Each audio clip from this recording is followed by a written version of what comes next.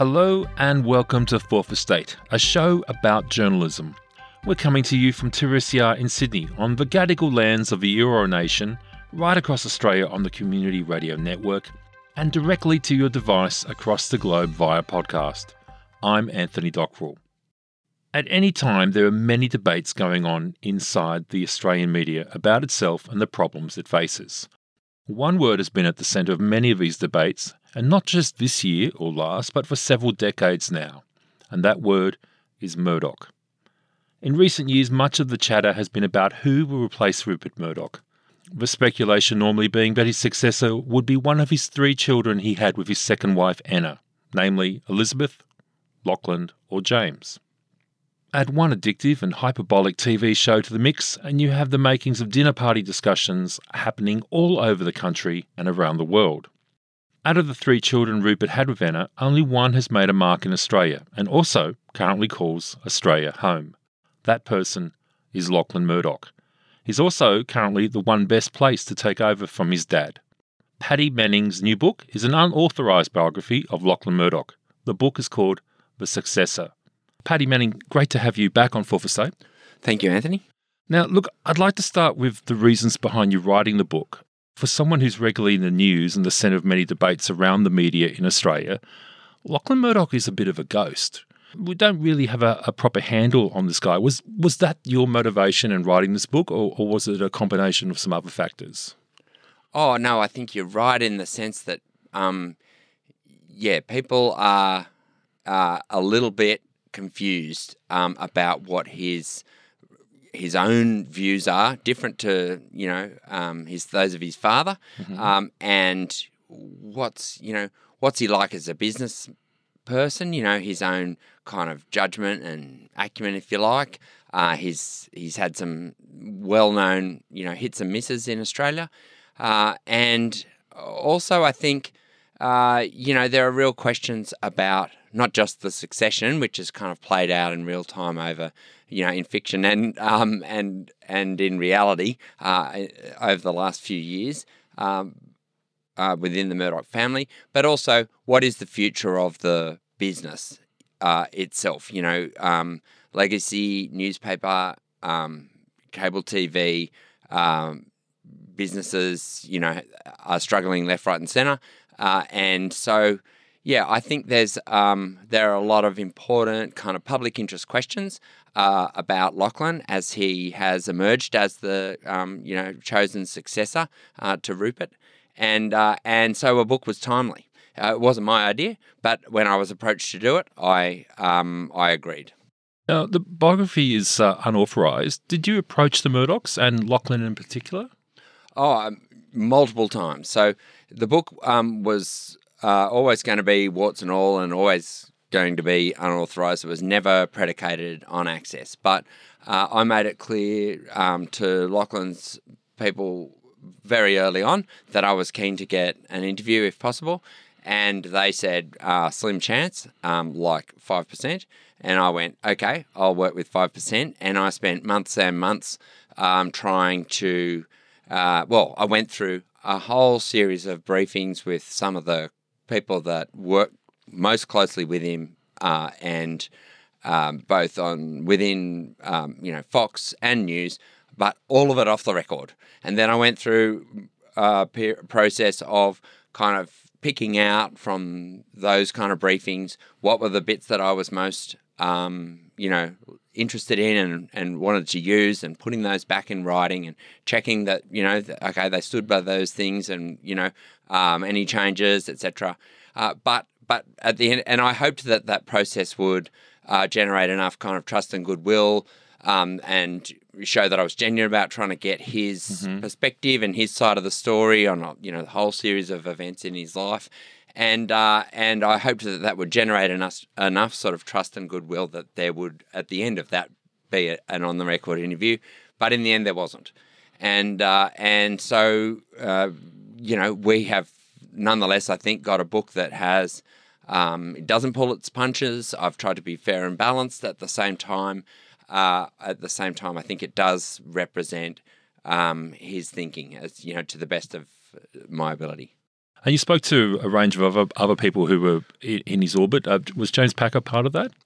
Yeah, so there were a few people that were prepared to go on the record, and I was grateful for that, who are close to Lachlan. You know, James Packer was one of them. The two, James Packer and Lachlan, have had a fascinating kind of history. And, of course, as sons of media proprietors, billionaires, they have so much in common. They've had these parallel lives and they've done a lot of business together over the years, and they remain good friends. And so, yeah, I did get time with James Packer on the record. And, you know, interestingly enough, if you read Damon Kitney's biography of James Packer, Lachlan had done the same thing for James. So I think there's a bit of a quid pro quo there, perhaps. But also people like Col Allen, who, you know, Lachlan, you know, worked closely with, who he took over to run the New York Post back in the, you know, early aughts, and remains close to this day. You know, one of Lachlan's best friends over the years, Joe Cross, who, you know, partied with him back in the 90s when Lachlan first arrived in Sydney, and who remained a good friend over the years. So, yeah, so I felt like I did get some of the people that were close to Lachlan on the record, and yeah, so they've provided me with some good little newsy kind of nuggets that I've put throughout the book. Let's move to his childhood, and it's an interesting one. And look, it seems like he grew up in a loving environment, and Rupert was present as a dad. But it's probably fair to say Rupert was also about business, even when he was just being dad. How would you describe his childhood and the relationship he had with Rupert at that stage? Well, in a funny way, the Murdoch family, I mean, of course they're unique, but they sort of relate to each other through the business. So Lachlan, reflecting back on his own childhood, says himself, you know, we're a very, very private family. You know, they don't talk about their feelings much, but they can talk about the business forever. And as they grow up and then enter the business, the three children to Rupert's second wife, Anna Torv, they all enter the business. They enter it. You know, Lachlan's in Australia, in his 20s. You know, Liz in England, and James in a combination of, you know, Hong Kong, the US, and then ultimately England as well. They're spread across the world, but they're relating through the company. And yeah, I think it's a kind of supercharged kind of upbringing, where, you know, you imagine Lachlan, they're in a Fifth Avenue apartment overlooking Central Park and across the road from the Guggenheim Museum. I sort of stood at street level and looked up, but yeah, a sort of enchanted existence with, you know, local politicians, you know, newspaper editors coming up to have dinner with them as they grow up, you know, and they're just soaking all this up. And so, quite apart from, you know, their formal education, you know, there's another level of political and social kind of education going on that, you know, really not many people have the privilege of that kind of upbringing. Okay, let's fast forward a little. Lachlan is, you know, the oldest son. He's not the standout academically, and for, you know, people early on, you know, the pick of the litter was James. How was Lachlan seen by those around him in the family and by Rupert in particular? Well, the way I think of it, Rupert wasn't a standout academically either, and in fact, for that matter, nor was Keith. So it's in that way, Lachlan is quite like his father. But yeah, Lachlan is the only one who doesn't graduate from an Ivy League prep school. You know, he quits Andover, the Phillips Academy, one of the top 10 schools in the States, and he hates it. It's too disciplinarian. There's too much competition. You know, he's surrounded by, you know, the best and brightest from all over the country and the rest of the world, and, you know, at the time he was there, actually, when I was reading back through the school magazines, you know, one of the students made a suicide attempt. You know, it was a kind of pressure cooker kind of environment, and Lachlan just went, nah, I hate it. And he goes off to study, to finish his schooling at the Aspen Country Day School, where the focus is on outdoor activities. And so, I think that it's a kind of it was a sign for me. It was a little harbinger, if you like, of Lachlan's decision to quit the Empire in 2005. It kind of showed that he was prepared to walk out on his own terms. But it also was the source of that kind of reputation that you see, either people kind of crediting James's intelligence. I mean, even Anna Murdoch herself does that in some interviews. She kind of endorses, James as being the, logical successor to Rupert and having his, powers of intellect.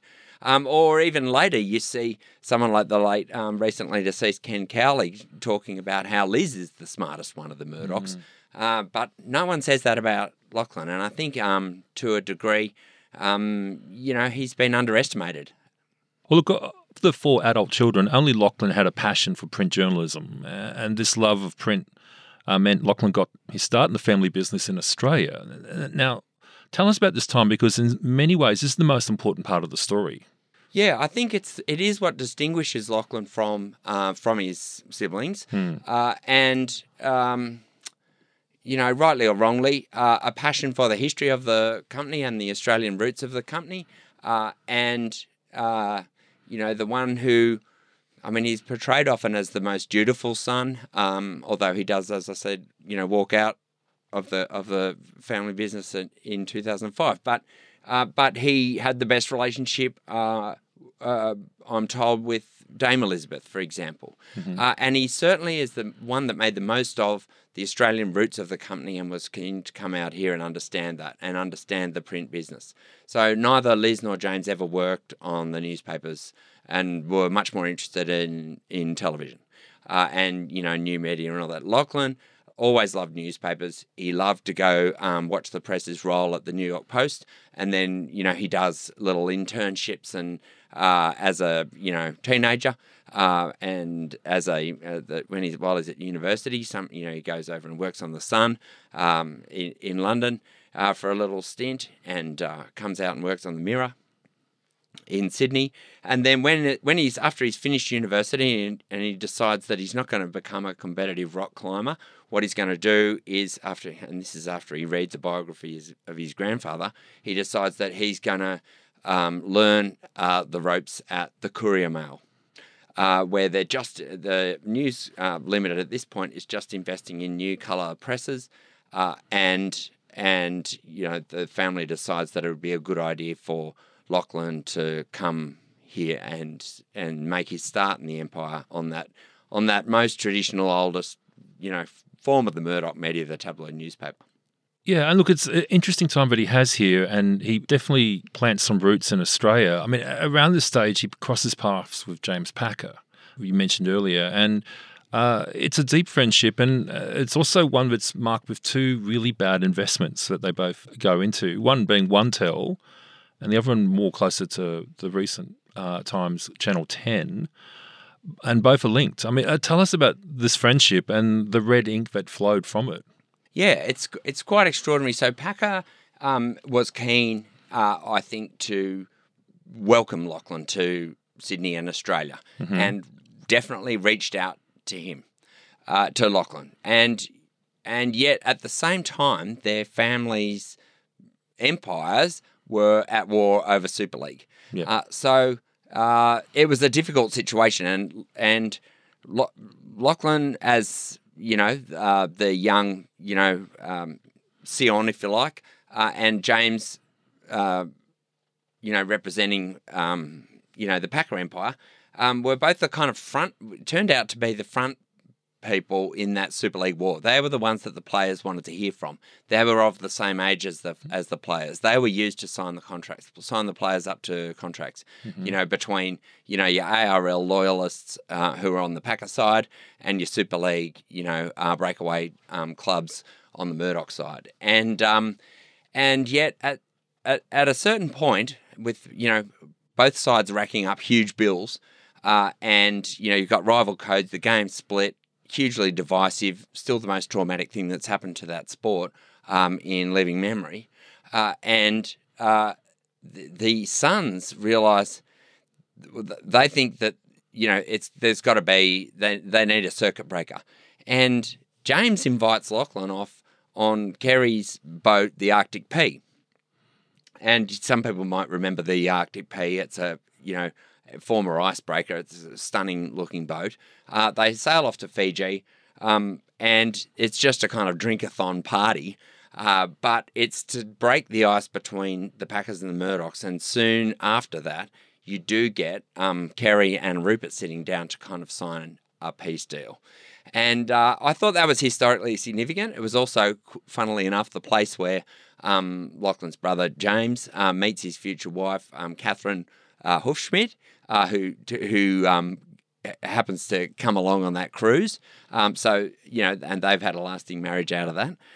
But then Packer and Lachlan invest in a whole bunch of things around convergence. Actually, they have, they do become firm friends, and ultimately Packer brings to Lachlan the idea of investing in OneTel, which has been founded by his schoolmate Jody Rich, and without going into the whole history of OneTel, it turns into a disaster. Massive disaster. Yeah, through the tech wreck, they lose best part of $1 billion between them. And it's an interesting study also in the different upbringing that James Packer and Lachlan Murdoch had. Kerry Packer is punitive towards his son. Rupert Murdoch is much more forgiving and basically accepts that, you're going to have, hits and misses along the way. It was part of a learning experience for Lachlan. And there's no kind of reproach there, even though it's News Corporation has lost so much money. So, but James Packer feels that because it was Jody, his own friend, because James Packer was so much closer to OneTel, he was monitoring the accounts. He feels like, and Lachlan was relying on James, and he feels like he owes Lachlan one. And so you see over the ensuing kind of decade, on multiple occasions, James comes back to Lachlan and says, "Look, I've got something better. I've got something new. I've got something different." That happens with Channel 10. It happens with actually one of Lachlan's best ever deals. It is realestate.com.au, and pretty early in the piece, after Lachlan had made his first investment in REA, James Packer gives him sells him his stake. 10% stake, which becomes important down the track. So, yeah, there's a kind of not imbalance, but there's a sense on James Packer's part. He's hard on himself over OneTel to this day, and a sense that he has to make it up to Lachlan. Yeah, and it's pretty clear that OneTel, whilst it probably stung Lachlan, it hasn't left any lasting mark on him at all. But James has been carrying this around. But then Channel 10 is a colossal disaster. Yeah. So, the most bitter, I suppose, experience apart from, OneTel going broke for Lachlan was his time in the witness box. As you have a decade of litigation that follows the collapse of OneTel, including, case brought by a special purpose liquidator directed specifically at James and Lachlan, as in James Packer and Lachlan Murdoch, which ends up getting settled. So that drags on for a decade, and I think that was probably the most painful part of OneTel for Lachlan was not so much the collapse, but the legal, the litigation that followed, and he's never gone back in the witness box since. But Channel 10 is a different story. Channel 10, I think, is the kind of business failure that hurts Lachlan the most because it's his own money. At this point, he's already quit the Murdoch empire.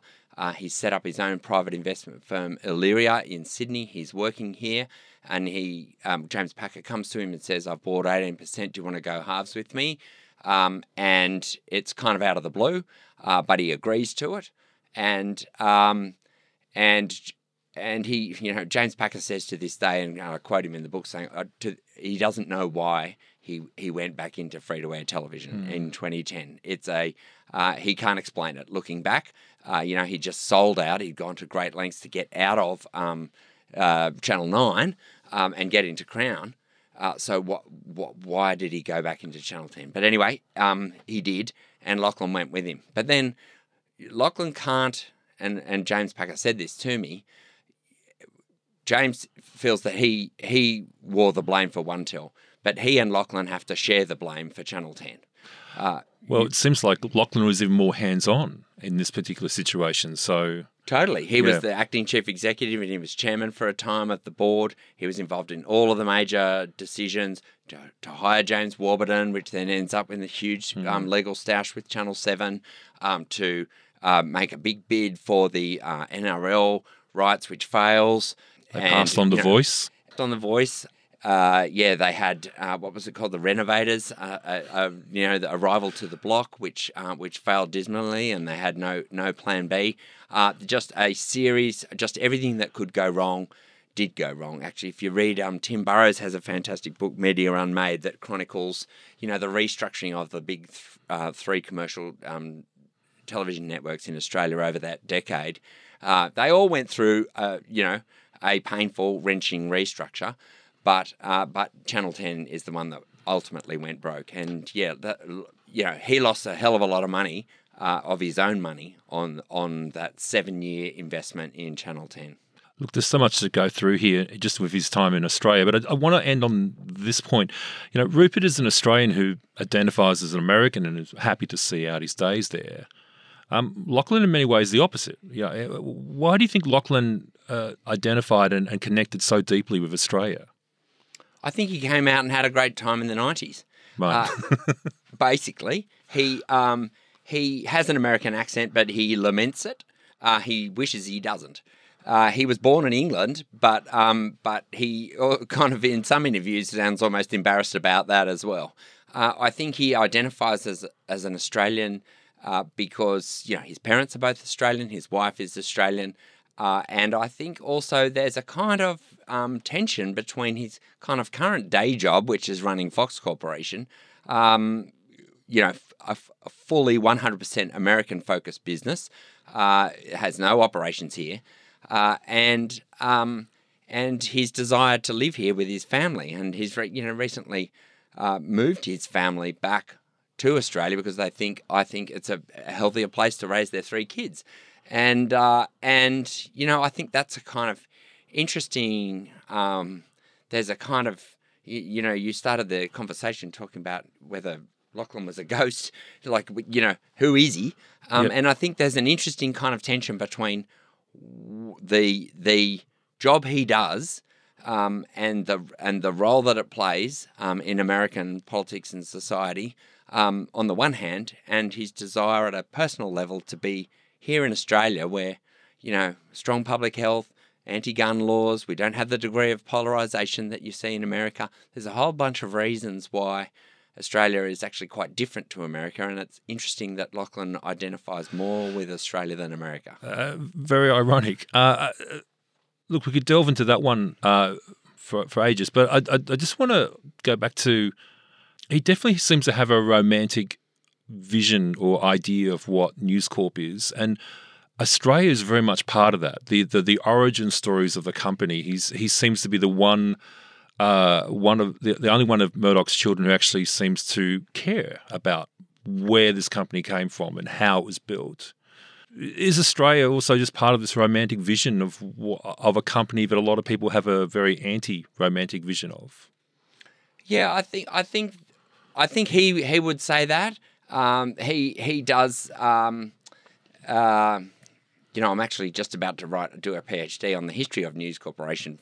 Oddly enough, reaching back over a century, and they've just passed their centenary year this year. I think he is the one who is most interested in that history for sure. Mm-hmm.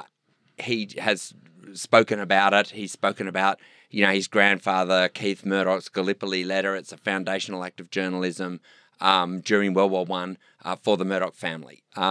Rupert has spoken about it as well. Lachlan definitely sees himself as a kind of torchbearer for that kind of you could call it not crusading journalism, but the Gallipoli letter, if you read it, is a very impassioned document.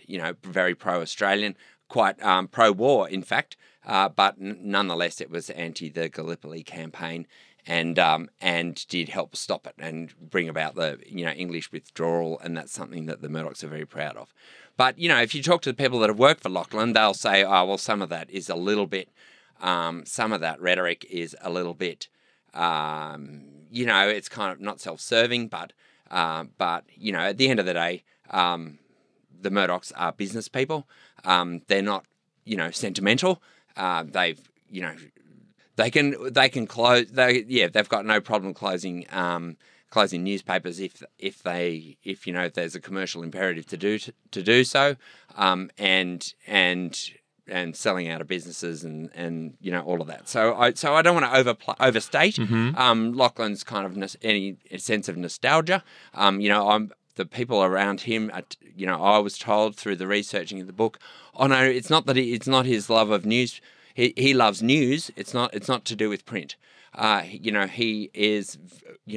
brought the boards of Fox and News Corporation together at the beginning of this year, specifically to focus them on how the business would respond to Web 3.0. So his view was that the whole industry, the media industry, was caught napping by Web 2.0. The rise of social media stole all the ad revenue, and he's determined that that's not going to happen with the next iteration of the web. They were pressing on me not to kind of overplay any kind of sentimental attachment to print. Let's delve in a bit deep into what makes him tick. Now, during that first major stint in Australia, he locked himself firmly into the eastern suburb scene, and if his political leanings, if you could read them at the time, were probably small L liberal, especially on social issues. But that identity's changed over time. I mean, in your research, did you see how or where this shift took place? I think it's a gradual process, and I think, in fact, that his grandfather and father both went through a similar kind of trajectory, if you like. That in their younger years, there's a social bent, and small L liberal kind of view of the world, perhaps. And Lachlan, but by their 50s and 60s, they're certainly on the much more conservative side of politics. So I think both Keith and Rupert went through that kind of arc. I think Lachlan, when he came out to Australia, certainly very kind of open-minded, tolerant on social issues, and also anti-Hanson at the time, who was just enjoying her first kind of rise, in the late 90s. And pro-Republic. So Lachlan certainly had a kind of, he was described as soft left. For example, if you read Paul Barry's book, Rich Kids, about the, One Tel fiasco, Lachlan was viewed as kind of having this touchy-feely view of the world in the business community. So he was kind of, he described his own politics as socially liberal but economically conservative. Now, I'm told that he would still describe his politics that way, and he has, as recently as a couple of years ago. But the problem is, at the same time as Lachlan is, portraying himself as socially liberal, he's donating, for example, $1 million to the Senate Leadership Fund of Mitch McConnell, who, as minority leader in the Senate for the Republican Party, he has been, more than any other person probably, the architect of the conservative supermajority on the US Supreme Court. So how can you square away describing yourself as socially liberal while at the same time, in a post, Roe America, you've got such a divided country, and you've got a Supreme Court that's taking so many extreme positions on climate change, guns, abortion. It just doesn't, how do you reconcile being socially liberal with having, as your best friend in Australian politics, Tony Abbott? Who is, you would have to say, on the hard right of the Liberal Party. He's certainly on the Conservative wing. Yeah, certainly nowhere near the centre of Australian politics. And look, how can you be angry about Pauline Hanson and at the same time perfectly comfortable with what Tucker Carlson's been saying about replacement theory, which seems far more insidious and worse. But look, this brings me to this thing. Like, Fox News has slid far more to the right under his control, and it's fair to say, he's not as hands-on as his father, and some people even saying that he's a bit absent at the wheel of Fox.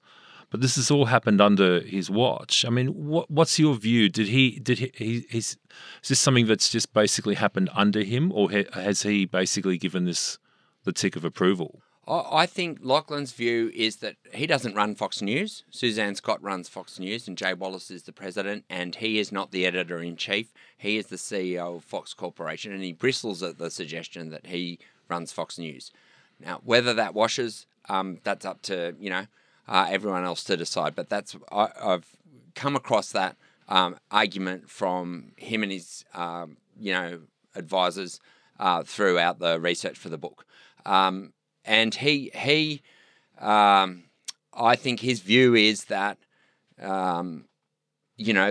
the quality of debate is improved by a diversity of voices. He hates groupthink. He believes that no other part of the mainstream media is representing the centre-right, and so it behoves Fox News, the New York Post, to step into the breach. And that's what they've done successfully. It's a successful business strategy because it corners, one side of the market, which he kind of laments in a recent speech this year, for example, laments the failure of the rest of the mainstream media to cover a story like the Hunter Biden laptop, which, breaks in the New York Post 2 weeks out from the 2020 election, but is not picked up by any other media. Now, that would be an example, I would suggest a rare example where it has been, the coverage of the Post in that context was vindicated, to a couple of years later as, for example, other outlets. But the conspiracy theories that flowed from it were ludicrous. Well, it was a bit of a sort of October surprise, and journos at the same time, even at the Post, were trying to take their bylines off the story. The Wall Street Journal didn't run it. But we do have investigations going on into the influence peddling of Hunter Biden, and you'll never, Yeah, and look, the diversity of voices, I think, is something that most of us would actually agree with. But maybe the problem here and the bait and switch that's going on is what we're talking about is not centre right. This is not centre right. What Tucker Carlson's arguing for night after night is not centre right. No, that's right. And I don't want to mount. I do want to represent Lachlan's view of it, but I don't want to mount an extended defensive view of it either. I mean, Tucker Carlson's program is, described, in one analysis by the New York Times earlier this year, is the most racist program in the history of cable television. The criticism of Lachlan, I think, and of Rupert to an extent, is that post Roger Ailes, that they have allowed the talent to kind of take over. It's like the animals running the zoo, and that organisations like the Anti-Defamation League or Media Matters for America say, the Murdochs need to remind Tucker Carlson, for example, who's boss, and that they can exert control over what he says. Now, he trumpets that he doesn't clear his scripts, or his producers don't clear his scripts with anyone. By all accounts, Lachlan is mates with Tucker Carlson. There was a piece that appeared just earlier this month talking about how Tucker curries favour with Lachlan. I keep expecting at some point that they'll get tired of the controversy. Lachlan, backgrounded journalists towards the end of last year about Tucker's series Patriot Purge about the January 6th, insurrection, which, he wanted to downplay that it was any insurrection at all or any danger to democracy, and, even suggest that it was a false flag operation. Now, this is outrageous, especially in the context of what we've seen from the January 6th committee hearings in Congress. So I'm not here to defend. No, and so I'm really trying Tucker Carlson. And I'm trying to unpick this because, we've talked about, it's very hard to get a handle on Lachlan, and it seems that he does have conservative views, and they seem to be deeply held. But at the same time, what we're seeing here is something a little bit different. This isn't that Tucker Carlson and those people are basically being the facade for this. It's more that news has found itself in a place where the way that it makes its money is through this kind of speech. And the brand and the business model is so tied up with this. Do Rupert and Lachlan, in some respects, trapped within a cage that they've built where they can't really attack this stuff because this is the brand? Well, I think that is part of the branding for Fox News, but you have to remember, and certainly that is the secret to the high ratings of the primetime anchors who really prop up the news channel. But you have to, I suppose, put that in some kind of context. They also run Fox Sports. They also run a whole bunch of local TV stations in America that are much more straight down the middle. They run the Wall Street Journal, which produces excellent journalism. Whether it's the Facebook Files or Theranos investigation, they run obviously a whole bunch of other newspapers in Australia and the UK as well. And so I think Lachlan has to take responsibility for Fox News, absolutely. But he should also be, I suppose, it should be recognised that there is also other, journalism, some good, some bad, going on inside the Murdoch empire. I don't think it's part of the Fox News equals the Murdoch media brand. No, I don't think so. I don't think that's fair. Some of the best journalists in Australia and the world are working in this company. So we are talking about the extremes of what's going on, but the extremes of what's going on are incredibly concerning. I agree. And so do other of the Murdoch siblings. Yeah, and I want to get to that. So look, Lachlan is currently basically the successor, isn't he? He's the one who's going to take over from Rupert. No. And he has taken over, in fact. He has taken over. Okay. And look, there seems to be two events which have pushed him into this position. One was James Murdoch basically getting mortally wounded by the phone hacking scandal.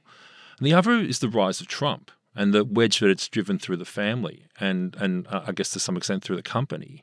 Well, it sort of has, I guess. Yes.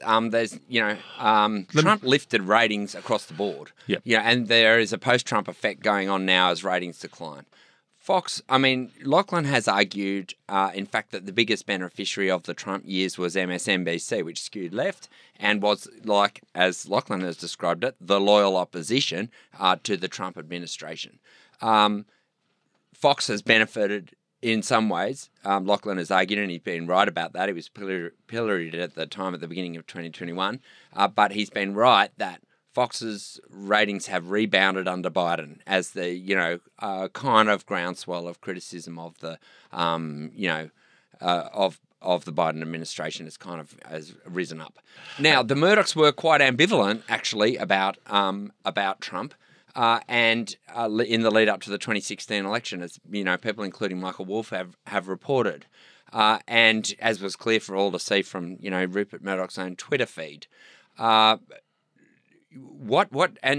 one thing that's forgotten often is that James Murdoch and Lachlan were quite closely working together and aligned in that period, 2015, 2016, for example, when Lachlan has re-entered the business. James is the CEO of 21st Century Fox. They worked together for example, oust Roger Ailes, and at that moment, in the wake of Gretchen Carlson's allegations of sexual harassment and the exposure of the toxic culture that existed at the network, and that is one of Lachlan's finest hours, if you ask my opinion. Mm-hmm. At that point, they're aligned, but I do think that the politics of the Trump, White House did divide the brothers, and they certainly begin to differ. As you see, for example, the Trump one of their first acts was to ban immigration from 7 Muslim majority nations. Lachlan and James then differ about the wording of a statement that should be put out, opposing that ban by Fox Corporation. When you get to the Charlottesville you know, as Catherine Murdoch described it, you know, Nazis marching in Virginia. You know, by this time, James and Catherine believe that so strongly that they have to denounce it, and they're appalled by the reaction, not just of Trump, but some of the anchors on Fox News as well. They absolutely denounce, you know, all those. We've got images of, you know, neo-Nazis calling out, you know, Jews will not replace us, you know, and Trump saying that there's fine people on both sides. So now Lachlan he's to this day, I think, doesn't really believe in. I imagine that he might call it virtue signaling. He's not really into airing what his personal views are, and kind of questions why James and Catherine would feel the need to put out a statement denouncing Trump or denouncing racism at that point. And this kind of divide between them, between the brothers, kind of just continues to deepen. And you see it in the Black Summer coverage, you know, criticism from James and Catherine over the Murdoch media's coverage of climate change and arson and whether it had contributed to the fires that we saw that summer. You know, that has not healed. From Lachlan's point of view, James is being opportunistic and hypocritical because he maintains a valuable stake in the business through the Murdoch Family Trust, which he won't sell or renounce. On the other hand, you know, James and Catherine's view, as I understand it, is that Fox News has gone, you know, off the rails. Well, let's move to this because, you know, unlike the TV show, you know, we've just discussed that Lachlan is the ultimate victor here. He is in charge. You can see a twist coming down the line here. He might not be in charge in the long term if, you know, Rupert retires or dies. How do you see this might play out? Well, there's been a scenario that's been kind of speculated in the media for a number of years now, which is that what happens when the way the Murdoch Family Trust is structured is that there are 8 votes. Rupert has 4, Lachlan has 1, and his siblings, they have 1 each. So at the moment, you have a 5-3 dynamic where Rupert and Lachlan can control the trust by themselves and outvote Liz Prue and James. However, once Rupert passes, and I don't think that happens when he retires, it happens when he passes, if and when that happens, then his 4 votes disappear. And then you've got Lachlan outvoted. And so that scenario has been plain for all to see for a number of years. I called up, you know, one financial analyst who said to me, quite simply, it's fair to say that the day Rupert passes is the day Lachlan gets fired. And in fact, that's one of the things that's been picked up by Vanity Fair and The Guardian in the news today, you know, out of the book. Now, there was a scenario where Lachlan and Rupert were going to Lachlan was going to try and buy out the siblings, and the view was that would rid the family of sort of internal critics, and Rupert and Lachlan could run it as a centre-right business as they saw fit. But what I'm told is that Lachlan at that time Lachlan was not able to raise the money to buy out his siblings, and also, as I understand it, had a view that what would it give him? He already had control of the business. He didn't need to buy them out. It didn't give him anything that he didn't have already. But as I understand it, that option is now off the table. There's a determination on the part of the other siblings once Rupert passes to assert control of this business. Right. So in that scenario, then he's not really the successor. He's the current I guess person in the chair. And so this could end very badly for him.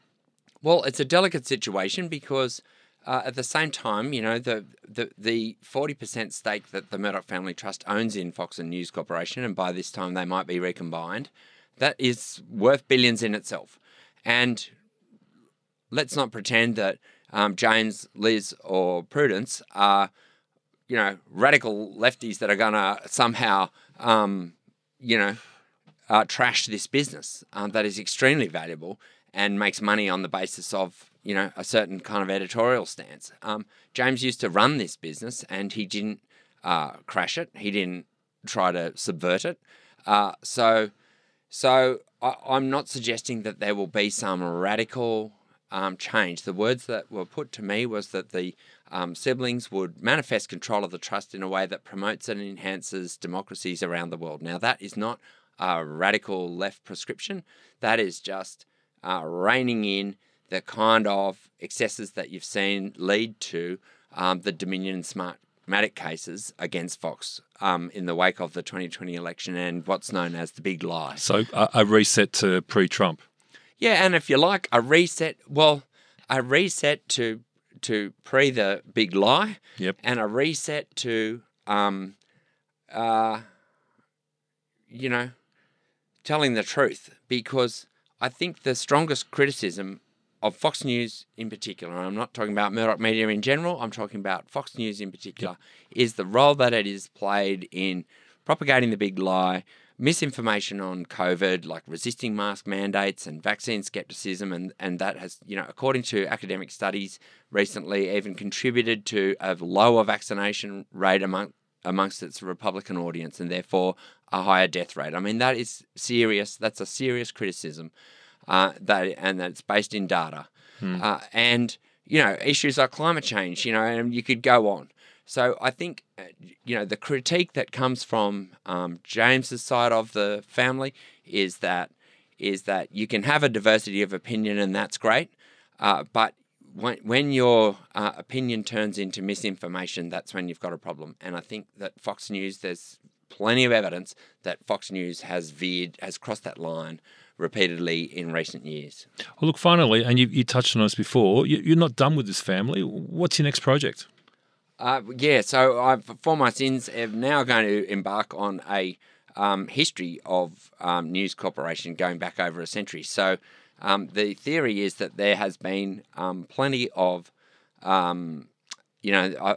actually, according to one so-called Murdocologist, there's been more than 100 books about Rupert Murdoch, in fact. I am going to do a PhD on the history of the company. And so it's supervised by Macquarie University professor in media history, Bridget Griffin Foley. She did a history of Consolidated Press. Gavin Souter has done a 2-volume history of Fairfax. But nobody, according to Bridget, when I approached her about doing this PhD, she made the point nobody has done a proper job on News Corporation. Sally Young is doing a multi-volume history of Australian media, but her work actually turned up, it's a really interesting story about the birth of News Limited in 1922, and she herself called for more research into the formation and history of this company. So I'm going to spend the next couple of years completing that as a PhD, and by which time I will myself, I think, be a fully qualified Murdocologist. Well, I can't wait. Well, Paddy Manning, the Successor it's a ripping read, and thanks for being on the show. Thanks very much, Anthony. And thanks for listening to the program. This edition was recorded at the studios of 2SER and heard across the country on the Community Radio Network. Fourth Estate is produced with the assistance of the Community Broadcasting Foundation. Thanks to the Foundation for their continuing support. Make sure you subscribe to Fourth Estate on your favourite podcast app so you can hear us talk about media, politics, and a lot in between. We'll be back next week, but in the meantime, you can stay in touch with us on Twitter. Our handle is Fourth Estate AU. Thanks to my producer, Marlene Even. I'm Anthony Dockrell. Thanks for listening.